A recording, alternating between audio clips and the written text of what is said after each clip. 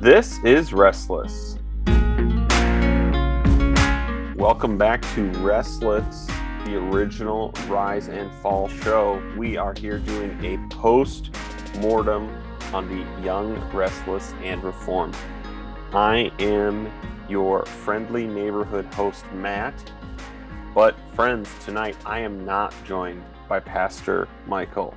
Pastor Michael is in the midst of potentially having a baby. And so we needed someone to fill in, and Pastor Michael handpicked. He handpicked the person who would fill the ordained Presbyterian shoes tonight. And so we are joined by, as we were early on into our endeavor into the rise and fall of good of Mars Hill, by my good friend, Matt Contreras, which is what his close friends call him. First and last name, so you won't be confused by who we are. Welcome back to Restless, Matt Contreras. It is good to be here. It's surprising that when you phrase it like that, having a currently Baptist, and I use that word strongly, currently Baptist layman filling in the shoes of the esteemed Pastor Michael, Presbyterian pastor. That's an honor. If you don't want to call him by his last name, folks, you can call him Mainstream Matt. He is the Matt not hiding out in the Presbyterian bunker up here. And so we are doing something that we had not made up our minds if we would do on Restless. We are doing a review. It will be a 2-part review. And we will see if Matt joins us for both. We will be doing a 2-part review of the special episode of the Rise and Fall of Mars Hill called I Kissed Christianity Goodbye, which is largely an interview with Joshua Harris. I had not, obviously, as everyone knows, if you're following this show, I have not listened to these beforehand. I do not know where all of these are going. And this obviously is a special episode. It diverges from the Mars Hill story. But Christianity Today thought it was so important that they include a long-form interview with Joshua Harris that they created a special episode to do so. And because it's a little bit outside of the reason we're reviewing these episodes, I had not decided. We had listeners ask us about it, and so we made an announcement that, hey, if we have a couple more people join Patreon, I guess that will show us there's interest in it. And immediately people join Patreon. So thank you, patrons. This episode is coming out as a credit to you. And so we are going to do a 2-part series on the rise and fall of Joshua Harris. Because if you've listened to this episode, or as you will soon find out, Joshua Harris is famously a fallen Christian. He is famously apostate. So, Matt, why did they have to include, right? They included him in an earlier episode about his involvement in the YRR and at Mars Hill. Why do you think they thought we needed a full hour of content about an interview with him now? Yeah, I've been thinking about this because at first glimpse, it was like, why is this underneath this banner of the rise and fall of Mars Hill? Because the connection was he knew Driscoll and preached there, and he was popular. Right. But I think listening with the actual interview itself, it seems like maybe they're doing this to try to acknowledge that they've obviously brought up a lot of stories about people who have experienced abuse and harm, and it almost seems like a way to present the gospel to Joshua Harris, who obviously knows it. But it seems like Hosper's working hard to get Harris back on board. Yeah, I think you're right. I think especially in the second part of this, everyone will hear. I do think that there is a evangelistic motive behind part of this for sure. And we'll see if we find other things, because I do think that's important. I do think it is going to be a reasonable question if a podcast interview is evangelistic technique, if that is the way to go about it. And I found it at normal talking with the pauses and with how long it felt. I found this thing incredibly painful to listen to. Both this story, both the presentation. I was really kind of lost as those who know how we're reviewing these episodes go. I am always looking for what is the message that they are trying to communicate. And I listened to it all the way through once, and I did not have a clear idea. And I don't think they had a really totally clear idea. However, as I listened to it a second time, and I especially listened to some of the audio that was added in later, either Mike Cosper's commentary or some of the other people they kind of brought in to do a little bit of commentary on being an ex-evangelical or the YR. I think I found a decent, what we'd call a thesis statement, the kind of message they're trying to get across. And now I do think there are other things going on that I'll probably talk about as we go with Matt here. But Matt, let me give you the thesis. You can tell me what you think. When I present the thesis statement, I am not being critical. I am trying to provide a thesis statement that I think Mike Cosper and Christianity Today would accept. And I save criticisms for later if I have any. So the interview episode with Joshua Harris. So they're doing three things: display the destructive power of the toxic celebrity culture and evangelicalism, for all Christians to learn from those who are hurt by it, like ex-evangelicals, that we need to learn from them. And then finally, to try and present the hope of the gospel and separate that from evangelicalism. So Matt, what do you think of my best attempt at a thesis for this episode? I'd call it fair. I think it's astute, and it seems to. I didn't know a whole lot about his origins, but the celebrity-driven evangelical culture seems to play a big role in where he, how he got so big so quickly, and how his life was affected by his success and what he was put up on. So I think it's good.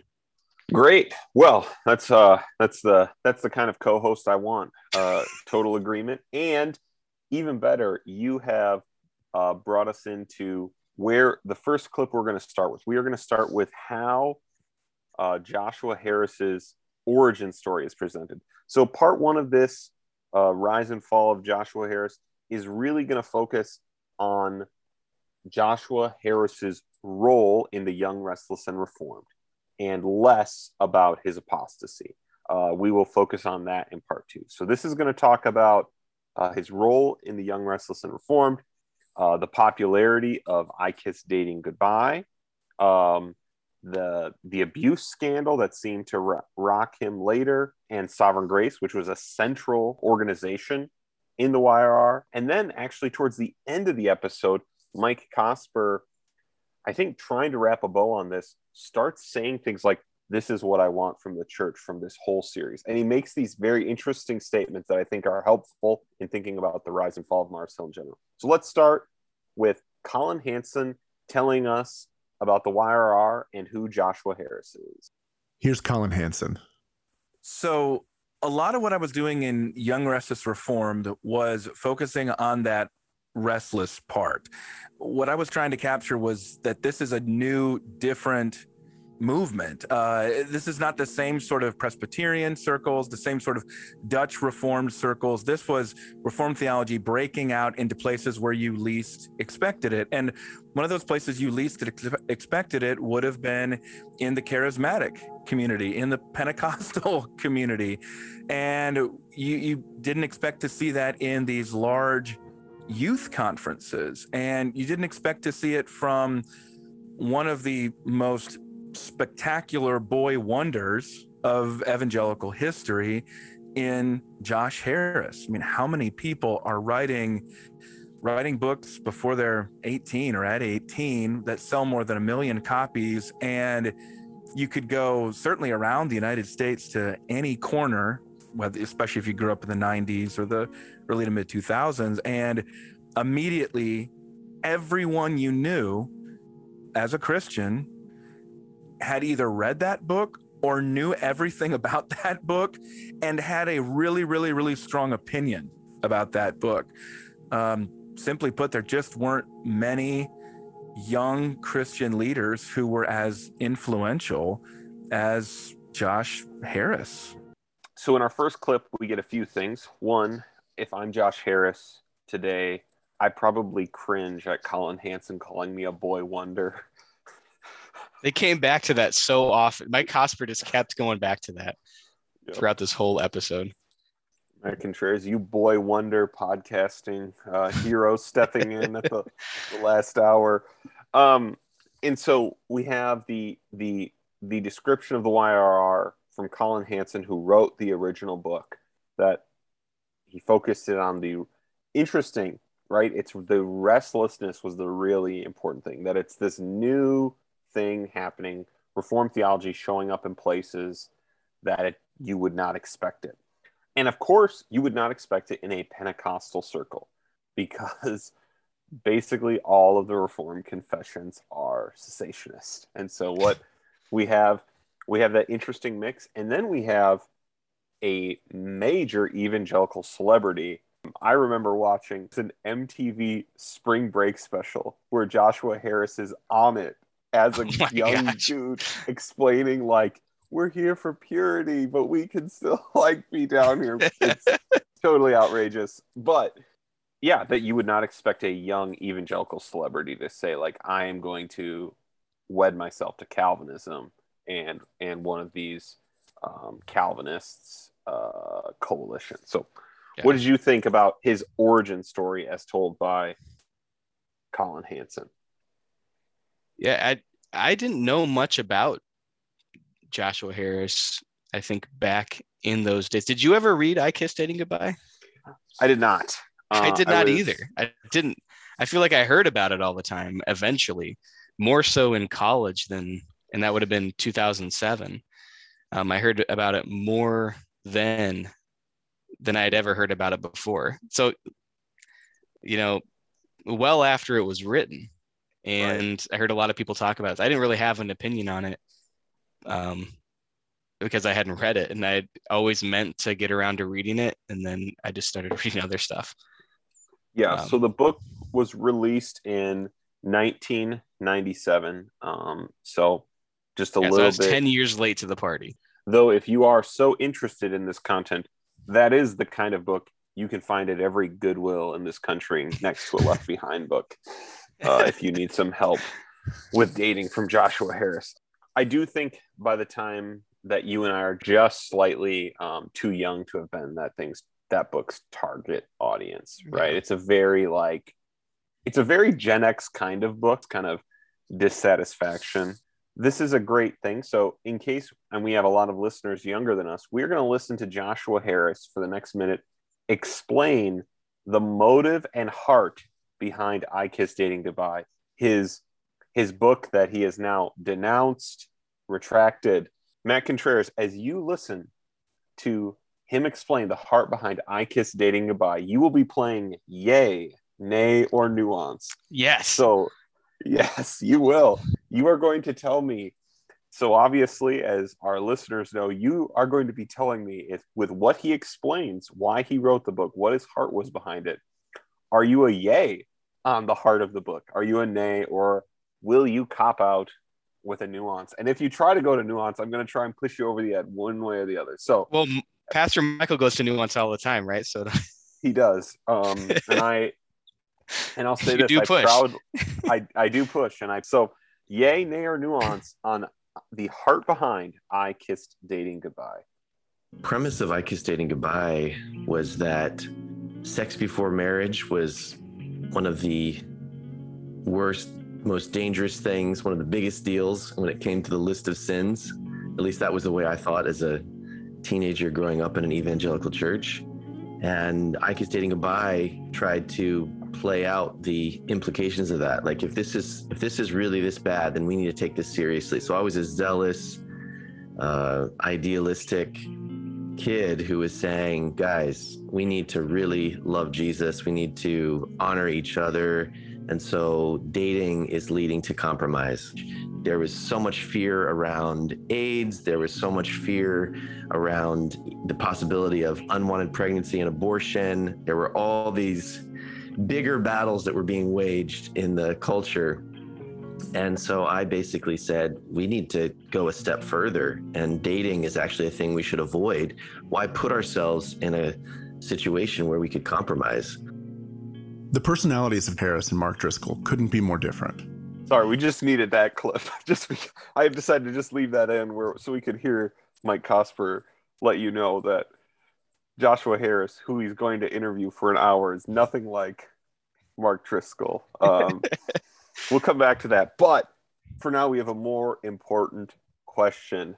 Matt Contreras, Joshua Harris, looks back on his naive 18-year-old self and the book he wrote, I Kissed Dating Goodbye. Yay, nay, or nuance? Are you with 18-year-old Joshua Harris when it comes to the broad strokes of what he just presented for a minute? Are you yay, nay, or nuance to the purpose, as it was explained now, content of I Kissed Dating Goodbye? I'm gonna go new. No, I'm not. I'm gonna go yay. I'm gonna go yay on this. All right, I'm struggling to find. So, and here's the explanation that I'm gonna give, and you can feel free. Great. I'm already feeling great. You've just given one of the least popular possible takes ever on a book that was retracted and has been trashed. So I'm already happy. Here's the explanation, though.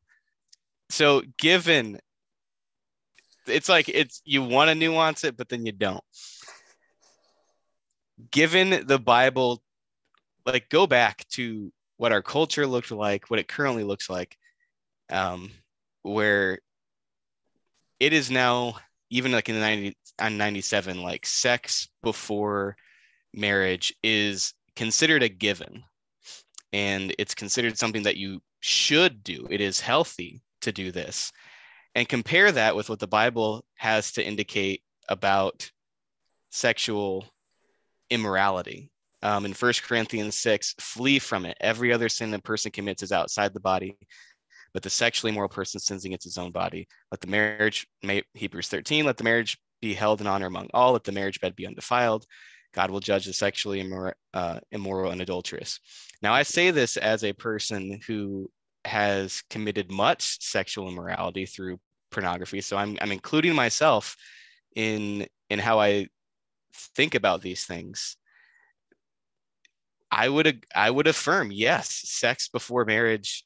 I don't know if I would call it one of the worst sins, but there is a distinction placed on it in Scripture, and it is really important, and it is something that the entirety of Scripture talks about. Not just, I mentioned a couple New Testament verses here, but this is a very important topic and a very important thing. And our culture's saying in the time he's writing that you should do this. This is something you should start to form these bonds with other people. And it doesn't matter. And it's actually strange and weird if you don't. You're not going to be able to go to a marriage fully informed if you don't do this before marriage. Right. So the thing what I would tend to disagree with is there's all this fear about AIDS and unwanted pregnancies and abortion and all this. Yes, those are problems, but I would hope, and I, driven by those in my own walk, I had my own sin. That's what I'm saying. I'm trying to throw myself underneath the sin banner as much as possible here, because I'm not trying to make a distinction that we are in any way better than anybody else. I'm not trying to make that claim at all. But the one thing I would say about all those things is hopefully what should drive us to an obedience to God's word is not the fear of AIDS and unwanted pregnancies and abortion. It should be the fear of God and wanting to obey him. These are consequences that do happen out of sexual relationships that start before marriage, but we don't obey God and try to follow his word based on the consequences. We should do it out of a fear and love of God. Yeah, I think that I am a yay. I'm always here for the no good takes. I think the only, in what he presented, the only potential thing I'd want to nuance is, so that's why we have to avoid dating at all. Right. Again, now when you're writing to a basically high school audience in the 90s, that's probably pretty good advice. Yeah, you probably should be done with this, right? However, while of course, like Matt, I didn't read this book. Yes, yeah, I have no problem with the seriousness of sexual sin. I do think the book itself is potentially known for at least a certain degree of fear mongering, though I can't speak to that for sure. Not ideal if it is. Right. The problem with purity culture is we didn't end up in a better place after it. It didn't Right. appear to positively affect purity at all. And that's the end of the day problem. Yes, there were scare tactics, but guess what? Like those scare tactics are the wrong way to encourage obedience and godliness. But basically all of their bad predictions have come true. But the other issue is that it just didn't produce godliness. It didn't produce godliness on a large scale at all. And obviously, even sadly, in the end, with Joshua Harris's life, it doesn't. So that's the problem with purity culture. Purity, the idea of like, let's teach people the importance of purity. Yeah, obviously. I mean, Paul says every other sin you commit outside your body. Like Paul is talking about the harm of it, but he sets it apart from literally every other sin. Right. So it seems like it could be a big deal. Right. And so fornication, all kinds of sexual immorality are a sin and are a problem and need to be dealt with even potentially extreme looking measures to the culture. And the problem is purity culture failed. But I think we're at the point, and this is why I'm willing to go yay with this book, is if purity culture was suffering from scare tactics and legalism, I just don't know that's the thing we're confronting now. Right. I don't. And so my answer, my yay could be again a reaction to this moment, which is so far removed from 1997. Yeah, it's hard to argue that things have gotten better right, as far as sexual morality is concerned since 1997. Right.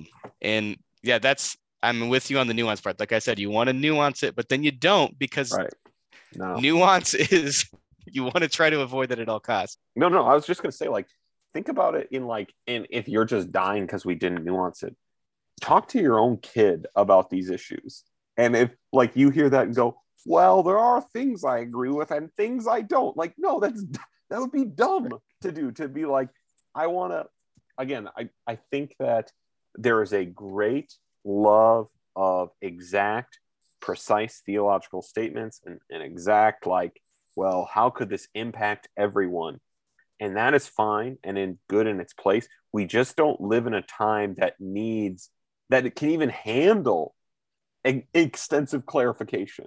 We live in a time where it is hard to say in many work environments that man and woman were created in two genders, right, by God in his image. Like, we live in that hard time. We live in a hard time where even like picking up the confession and to go to a different issue and say, when it says there are only two reasons for divorce, people go, well, that's going to lock a lot of people in bad marriages. Like, like you can pick almost any issue, and where just a sensible biblical teaching is, it feels the need to qualify it away. There is a place for nuance, but there's a reason that almost any question you can be asked, everyone's like, well, I guess I kind of want to do nuance. Right. And yeah, that's such a great point. And I'm already like hearing, the voices in my head of, I don't know if many of the listeners would do this, but hearing the voices of people who would want to say things against this. And what I would add to my explanation is like, this is not, if the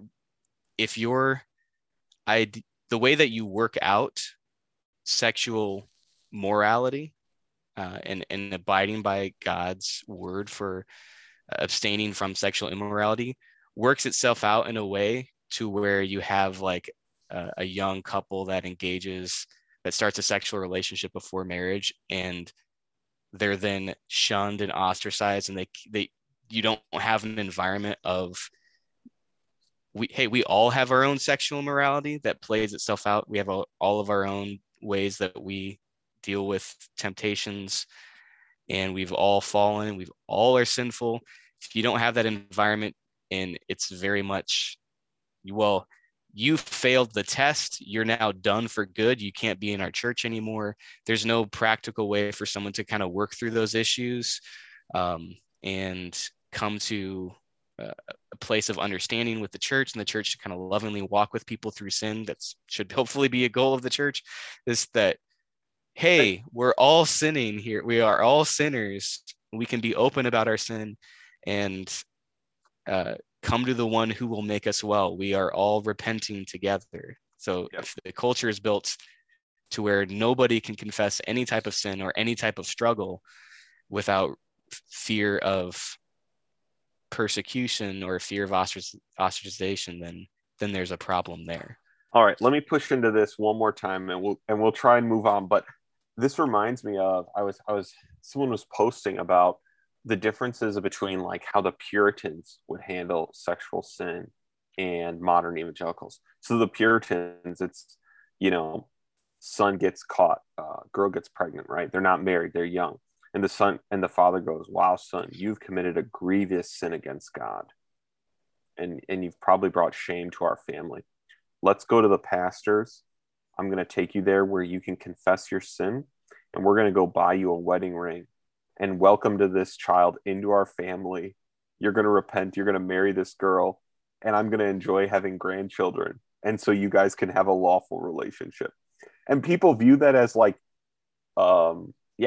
almost insane and unloving. But it's the opposite. It's, you sinned. Let's confess it.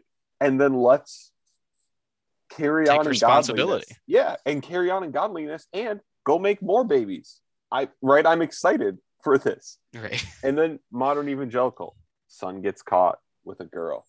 Son, you need to feel really bad about this. I don't think we're going to tell anyone about it.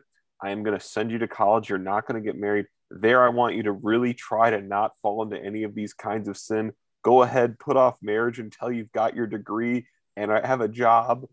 And maybe at a men's night, tell some men about this and try and feel better. And yeah, of course, everything is ruined when that's the advice that's being given. Yeah. Anyway, so sorry, we could go on to this for a long time, but let's listen to a little bit of the early flack Joshua Harris took to register the critique that was coming. One of the first that I remember was Boundaries in Dating, was a book that came out that specifically addressed I Kiss Dating Goodbye. And that's kind of what happened, was other books on dating had to sort of address the elephant in the room, which was this mindset that dating was wrong. And they sought to do that in a thoughtful, biblical way of saying, here's a text that addresses this mindset. I Kiss Dating Goodbye isn't everything. It's maybe an unhealthy way of dealing with it. And that troubled me. I remember being in the Barnes and Noble reading this, just, standing in the bookstore reading this going, whoa. And I remember going to CJ Mahaney, who was my mentor, and communicating that I was troubled by this. And he essentially challenged me like, Josh, you're being too concerned about people's criticism. And part of being a good leader is you don't bow to this kind of criticism. You got to be strong. And so I you know, I kind of took that to heart, like, oh boy, I need to be a strong leader and just kind of stand my ground. And I look back on that. That's not CJ's fault. I needed to be more willing to think for myself. That's part of the problem that I experienced. But that was a key moment of really not listening. I am struck by Harris when he says, I need to do this to be a good leader. I need to think more for myself. Because it seems like throughout this interview, he builds the case that he is unable to do that. Like, and I don't mean that as a harsh criticism, but more as an observation that much of what he's doing is like how he is working things out is that he makes mentions of like, leave me alone, I'm going to do this, or I want to think for myself. But then it seems like he will just listen immediately to whatever comes in and then base his life and his public reactions accordingly based on the pushback he receives. Yeah. I I think that is clear. We aren't going to listen to this clip, but right, the key example, and I remember when this happened on Twitter, is Joshua Harris announces he's going to create an online deconstruction class for $200, which, wow. And then he literally deletes it because he gets so much pushback from the deconstruction evangelicals. Yeah. It was very quick that it was gone. Yeah. Even though he had that promo code, if you had been harmed by his work, you could do it for free. Right. But it was like right away. I think it was like a couple of weeks, right? Or like a week. Yeah, it was days. It was up for days. So, all right, let's listen to two clips about what happened in the Sovereign Grace meltdown. So as a ministry, as a church planting group, as the place pumping out the music people liked, really fell apart due to an apparent cover-up of sexual abuse. That there's debate still today over if CJ Mahaney knew about it beforehand and how long this was ongoing and all kinds of questions to it. But this was one of the very important things that started breaking up Together for the Gospel and T4G. And obviously in Harris's story plays a pretty important role in the trajectory that he was sent on. Under this brand of we are Sovereign Grace, you can walk into our church and you'll get the same great experience as you do, it's like Starbucks of churches. Well, when you find out that some of the beans are poisoned, that affects the entire brand, right? And so all of that was taking place. All of that was falling apart behind the scenes. And when it did, I made choices as a local pastor, and it involved not just defending CJ and the other apostles. During that time, Josh began to recognize that there were elements of Sovereign Grace's culture that were rigid and legalistic in ways that were extra biblical. That included issues like child rearing, homeschooling, women working outside the home, and courtship and dating. All these years. So let me pause it here for two quick things. This is one of the clips that these are the kinds of clips that they slip into this that drive me crazy. Yeah. One, we do have of course, fascinating, it was a big box church, so we rolled these suckers out, and if we built them, they would come, right? I'm excited when I get a new chain restaurant nearby. I'll get in the drive-through if a Chick-fil-A comes, because I know I'll have that same great experience. So leaving this kind of big box church mentality aside, so there's a sex abuse scandal, right, in the Sovereign Grace Ministries. Also, I guess I'm also leaving aside that he called CJ Mahaney, and again, I'm probably leaving this aside, to be honest, because he's an apostate, so I don't really trust the terms he's going to use for things. He called CJ Mahaney and the others apostles. I really hope that is not, I really hope that was not their title, by the way. Yeah, I caught that too. It was like the apostle, like maybe it was a slip, but yeah. I hope that's not how they were known. Correct. I hope not. So, listener, if you know if those folks were known as apostles, go ahead and let us know. So, what gets me is, okay, so there is an abuse scandal, and let's even grant the truth of it for the sake of my next point. It caused Joshua Harris to question a lot about the church's legalistic structure. There are things that could cause you to lose trust in, right? It could cause you to lose trust people in the leadership if they are caught to be covering this up. It could cause you to lose trust in the whole structure of the organization, right? It could cause you to lose trust in a lot of things. But it caused Joshua Harris, apparently, to lose trust in teachings about child rearing and homeschooling and dating. Of course, these are all contexts where abuse can happen. But as seems to often come up, we are getting a gut check on, well, all the conservative practices are the kinds of things that we're calling into question. Right. It seemingly we're just including anything that would be remotely considered conservative reformed theology and questioning it all because there was an abuse scandal, instead of looking at that specific abuse and what went into that. Now we're calling into question everything else, even if those things aren't contributing to the abuse or right. But I feel like I just want example, like instead of just mentioning, like, you could have legalistic practices about these things, and maybe they did. It's just when you slip it in like that, it's like, give me an example of that, instead of like, well, now do I not need to homeschool now? Like, what is homeschooling bad?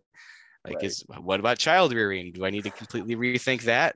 Like, give us an example of what that legalistic practice was. Yes, the ambiguity is doing a lot of work, because there could be specific examples that would be unhelpful. But let's listen to what is honestly, I'm sure for him, a really hard thing, where we get into this is the last clip we're going to listen to about the Sovereign Grace scandal. And so here we'll listen to this clip about pastoral failures and the mishandling of them. Who's like, I want to share the findings with you. You guys made some massive mistakes, some key mistakes in how you should have reported things to the police and you didn't.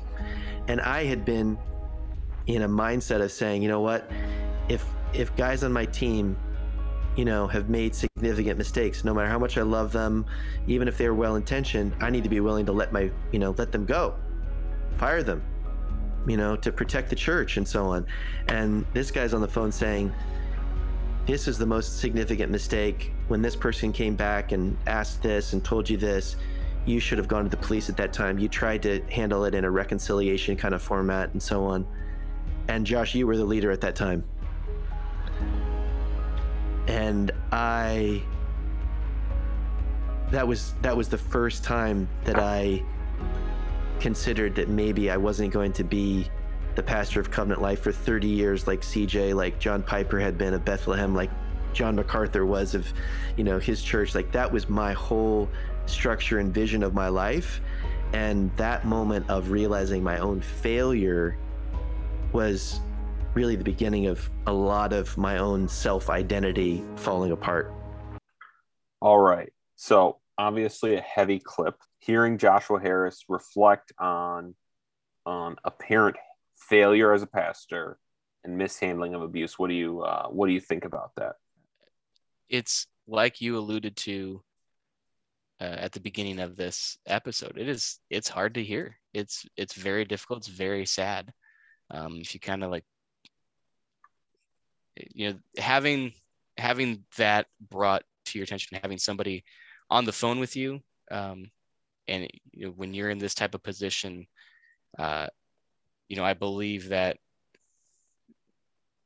that's obviously going to be a very important moment for you, and a moment of that really obviously affected him. Yeah, totally. It did. Because it seems to put him on the trajectory where he will leave the church, right? And which we'll follow up on. I am certain there needs to be both. So, right, he is chastised in this phone call for not calling the police when an apparent crime is confessed to him or he becomes aware of. Now, It's possible the situation was not clear enough for him to understand it was a crime. I don't know. But if it was in fact his duty to call the police, right? It is his duty. The state, God has given the state a sword to sort these things out. However, and this is perhaps the other unpopular side. I guess both of these are kind of unpopular. The other side is it's also his duty to work towards reconciliation as a pastor. And I'm here promoting a both and, right? That doesn't relieve you of any responsibility to call the police, to have the authorities do a criminal investigation of any kinds of abuse or allegation thereof, right? But also, it's your job as a pastor to meet the offender and the offended as a pastor. And now I am not claiming you need to get them together. And, I'm not saying that these things are fast or easy, or that would be appropriate. But I am saying that being a pastor still requires you to be a spiritual leader, even as the kingdom of the state enacts justice on the situation. It's a great reminder that pastoring is not, like, preaching does not make you qualified to be a pastor. Right. That is like a lot of guys will go into pastoring because they do, they've read their Bibles maybe, and they went to a seminary or not, but they can just speak well and they can get together a sermon. But that's not the hard work of being a pastor. The hard work of being a pastor is not coming up with what you're going to talk about on Sunday morning. It's the actual shepherding of your flock and having, having the ability, learning the ability, I guess, too, of these are people's, you're handling an entire flock who are all in different spots, and there are going to be difficult things to navigate through. And I would heartily affirm what you're saying. You have to work through both, and it's not saying that you're going to get two people together and they're going to hug it out and they're going to be the best of friends. That's not necessarily what reconciliation looks like there. But yeah, call the police if you need to call the police, and we're going to have to work through this. And the police might tell you they can't be in the same place, and then that is another pastoral thing you'll have to work through, and they can't see each other, and that's fine, because that is sadly in some cases a necessity in the world of sin we live in. So since I'm talking to a non-pastor, let me ask you a non-pastor question. Well, it kind of brings us to the last two clips we will play before we do part 2 about apostasy. The last two clips are where Cosper and the episode get into what are we doing here? What Joshua Harris hopes for the church, and how Cosper thinks this kind of interview is helping. So let's play these two clips. And I think the Christian message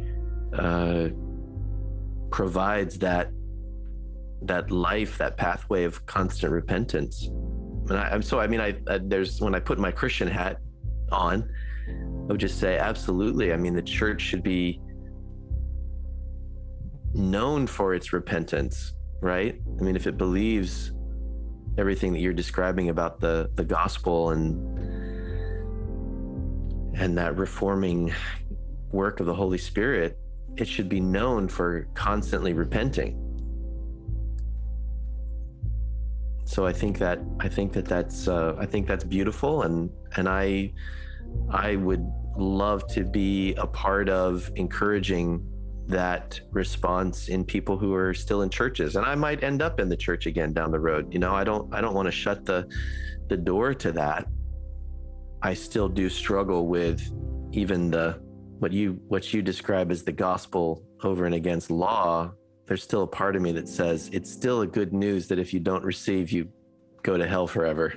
If that is at the very core of the message, does that justify the kind of manipulative, controlling, abusive behavior? I mean, I think so. Okay, so we got a little bit into the apostasy here. Yeah. So what we have. So let me just say one thing pretty clearly. this is I think potentially where we go where I mean, I don't know about I assume our listeners would feel the same way. That is so painful to listen to. A guy just kind of mumbling his way through this idea. I'm really glad they kept the pauses. Like they're very helpful to kind of understand the state that he's in as he tries to explain his point. Again, he's thinking through what he's trying to say, but it also, I keep coming back to, I just don't, Mike Cosper kind of alluded to this, like that this interview could have gone 3 different ways depending on what time of the week they had recorded it. And I just wondered, would Harris give the same answer depending on, is he saying this because Mike Cosper is the interviewer? Right. If there's a different person interviewing him that's not a Christian, is he going to say any of these things that he hopes for with the church? I don't know. But also, what sticks out is you don't like the gospel because you're merging the manipulation and the abuses into the fact that God has the ability to judge, and that God commands us to live in certain ways. Like we are to believe in Jesus Christ. Christ has paid the penalty for our sin, that we have sin at all, and that God is just if he sends sinners to hell. Like this is what you have a problem with as you kind of work through all these other things. What your whole experience and everything you've walked through has led you to is, I don't like the fact that God has this power and that he has the right to do this. I don't like that message of Christianity. And you can add in all the other things you want to it. And obviously your experiences are going to affect you as you kind of work through these things. But that's a huge thing he just kind of threw in there and attached. Like, if that's the message, which I don't like, does that justify all these abuses? Yeah. I think as you listen to how this as I begin to think how this thing got edited, man, I think they purposely avoid or cut out probably all of his opinions about Christian orthodoxy as much as they can. Man, like, God's justice is something we love, not something we hate, because we're Christians and we love God as he is, right? That is the sign of a regeneration, is that I can love and accept God even in the parts of him that the world hates and that my flesh would naturally hate. I think the other big thing you see with this is, he is redefining all of these religious terms. How do you think he is defining repentance? That's the real, because that's the one he brings up a lot, and I bet it's different. I more question, what does he think people need to repent of? Yes. You got it. I would, on the statement on its surface, I'm a yay on it. Yeah, we should be continually repenting. I just wonder what he thinks the church needs to repent of. Because right now, how he's acting out in the public eye and all of his issues with Christianity, I think he would include, we just need to repent of basic Christian orthodoxy, and that would be good. Well, I didn't tell you this before. So long before we were ever going to make this episode, Joshua Harris had posted his letter explaining why he was leaving Christianity to social media. And he starts with Martin Luther's quote that all of the Christian life is to be one of repentance, and that he's continuing to repent now, as in give up Christianity. Right. Again, it's exactly what you suspected. What he means by repent is Christianity needs to be willing to change its mind about all the things it believes. Whereas repentance is actually being willing to admit and change in all the ways I fall short, right? Condemn myself, not Right. say, I guess we were kind of wrong about these things about dating and right. Obviously, the secret thing in the background that everyone knows he's talking about is LGBTQ issues. Right. No one should pretend that isn't part that the church's treatment of that is not something to be repented of. And it's fine to repent of anything. That's a sin. But the point we're just talking about, the church needs to be known for constantly changing, being willing to change its mind. Yeah. Well, and abandon what the Bible defines. It's like the answer to, like, you brought up dating again. This is where it all started. I just gotta say, you're sharing your screen with me. I love the image that they used. They made the Kiss Dating Goodbye book in a trash can like that. That's a great graphic. But the answer to the issues with purity culture is not to say, well, I guess we were wrong about sex before marriage. We should probably repent of that and encourage that in our children as they turn 13 and 14 and 15. Hey, you know what? We were wrong about that. That's not the answer to how, the church definitely can have issues in how we go about trying to follow God's word. But there are some things that the Bible speaks to that are hard, that have been historically difficult to determine what's being said, which I think is, so there are divisions in there, about practices, baptism, and eschatology and all those things. But there are also things the Bible speaks to that are not hard. There are things that are clearly stated and they're not difficult. And the church doesn't need to repent of trying to follow those things. It should be, we could repent of maybe how that was presented. If there was abuse or intimidation or something involved in there, if there was, as he's alluding to, manipulation, then yes, we can repent of those things, but we don't need to repent of holding to a biblical view, because especially when God has just clearly indicated what it is. And I'm glad you brought up the LGBTQ stuff, because I sent you this picture ahead of time. Like, it drives home to me that Josh Harris, I feel sorry for him, because he just seems so culturally defined by what anybody's telling him. Like, I think it was like 2 weeks after, because I looked it up, it was just a couple weeks after he had fully announced he was not identifying as a Christian, that he just showed up to a pride parade, and he's like wearing a rainbow t-shirt and holding like a rainbow pastry or bagel or something, and he's just like, kind of like smiling, and he like posted this on social media, and it of course got reactions on all sides of like people that were mad at him for going this way, and then there were other people that were mad at him, like, why are you identifying with us? Like, how dare you like just try to do this?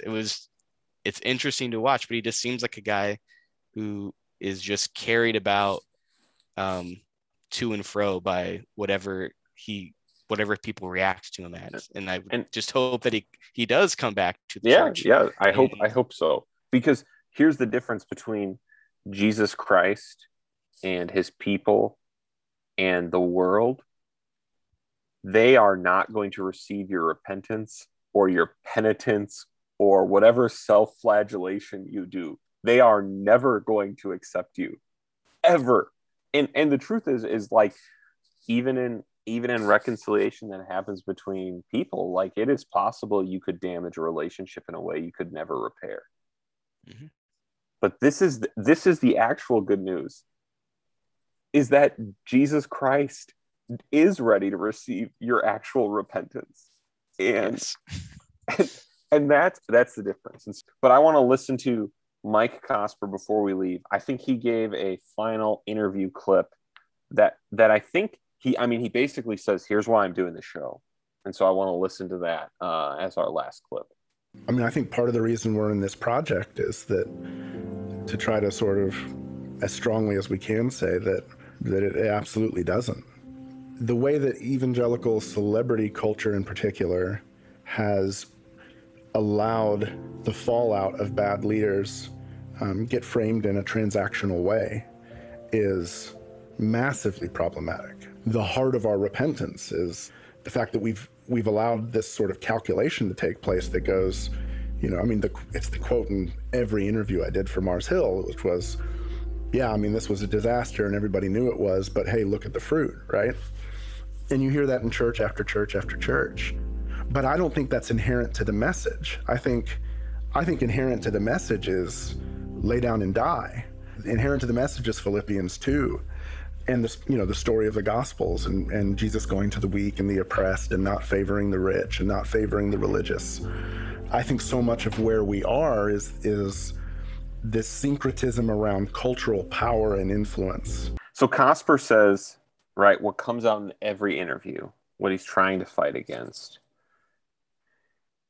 is this idea of, hey, look at all the fruit, this pragmatism. Is the rise and fall of Mars Hill going to help that? I don't know. I don't know if it will. I honestly don't. It's I believe his overall goal is to try to combat, is that he sees people who, generations speaking out against the church a lot, and he doesn't desire that to happen, and he's trying to make a clear distinction between that the you might have a tainted experience with Christianity, but Christianity itself isn't tainted. Like Christianity truly lived out is not. And I disagree with some of the ways he's expressed that in this podcast. Yep. And what he's trying to distinguish from. But obviously, I think his intention here and why he's included this interview seems to be that he's really trying to make a hard push to evangelize those who are listening, including a bunch of ex-evangelicals. Right. He is, in this case, the abuse of it does not negate the truth. I agree that there is a lot more of a revision going on to Christianity than just this pragmatics and celebrity-driven culture. Right. For sure. And I think that's honestly one of the other big functions of this interview on kind of a meta level is I think the inclusion of Joshua Harris and at the inclusion at this level almost gives them kind of a plausible, like, whenever, like, right, we just did a whole week of stuff on Kristen Dumas, who basically ran 2 episodes of this show. Yeah. And so I think Christianity Today, now maybe they would just back her because they're Christianity Today. Right. But they have a full, like, out, like, hey man, we're coming to all the people who were there. Because again, I think that, like, there is a place for, now obviously most of the people who were actually there in these events are refusing interviews. So I don't even blame them for then over sampling, right, some of the people who want to do interviews, right? You got to do what you got to do when you are a journalist, as I'm reminded every time I listen to one of these episodes. But it gives them this total out, like that no matter what anyone says on this podcast, they can always say, well, we were drawing from lots of different perspectives because there were lots of different perspectives of people who were interacted with and have opinions about this. And of course, the problem with that, and I think that'd be fine. I think that you could do a fairly flatline journalistic piece doing that. And I do. And again, I think this episode is very evangelistic, which even if there are some potential issues. The issue is that you actually aren't doing everyone who is in the room. Unless you're going to tell me John MacArthur and all the Masters people that criticized this from the day it began have all refused interviews, which is possible. It's possible. But they were all there and they were all part of these circles and they all were super critical of this. We're vocal. They were vocal critics. I don't know if Jed Ostich, who was a ghostwriter for Driscoll, was questioned or interviewed. We're going to try and get an interview with him. That would be exciting. But there are just, it seems that the sampling of who you chose has been very selective. To me, it seems like they're driving at a certain audience. And they're trying to be very charitable to the ex-evangelical people that are going to be listening to this. And now maybe we're hitting them with the hook of the actual evangelistic message here. But right. That first episode where John MacArthur was mentioned very briefly, but then it was like, oh, he voted for Trump later. And then we mentioned Rachel Held Evans. One guy does one small criticism of her, and Cosper says, that's not entirely true. It's like, right. Rachel, like, she was defended immediately despite, I mean, just like go and read what she wrote. Like, this is right. It's public record. Yeah, it's out there. She was definitely not holding to biblical Christianity in her work. It just wasn't there. So we've kind of catered the podcast. It seems like we've been selective with who we're talking to. But again, to caveat it, we don't know who they asked right. and who refused an interview. And I just would be interested to know. And Mike Cosper, for that reason, I would love to interview you. Love to have you on the show, man, to ask Come you on, that Mike. question. Let's do it. Yep. I think that'd be enjoyable. I think we could have a good time. I also have wondered if this is one of those moments where where the dog catches the fire truck and doesn't know what to do with it. Like, you've done all of this, like, look at these problems and we're uncovering it. We're telling this story. And the response you get is all these ex-evangelicals saying, like, yeah, that's why we left the church and Christianity right. isn't true. And you're like, oh, wait, who could have seen this coming? Now, many listeners saw this coming with how these things were presented. Right. But I've also wondered, the other side is this kind of like, we need to pull back a little and we need to try and share the gospel. And for that reason, the same reason I'm glad Mark Driscoll is still attempting to share the gospel, I am glad Christianity Today still is, despite its the many problems I have voiced as we've been listening to this show. Thank you, everybody, for listening to this episode of Restless. Thank you, Matt, currently Baptist Contreras, for joining us. I think you did a great job filling in for Pastor Michael. Pastor Michael will be back next week when we record The Rise and Fall of Joshua Harris Part 2, and we cover the issues of apostasy. Hey, I talked to my friend for a really long time, and some of the parts that didn't make it into the episode are behind the paywall for patrons, talking about failures of pastors, talking about misunderstandings of law and gospel. It's all there. Join us. Hey, if you're at T4G right now, have a good week and let us know how it's going. Later.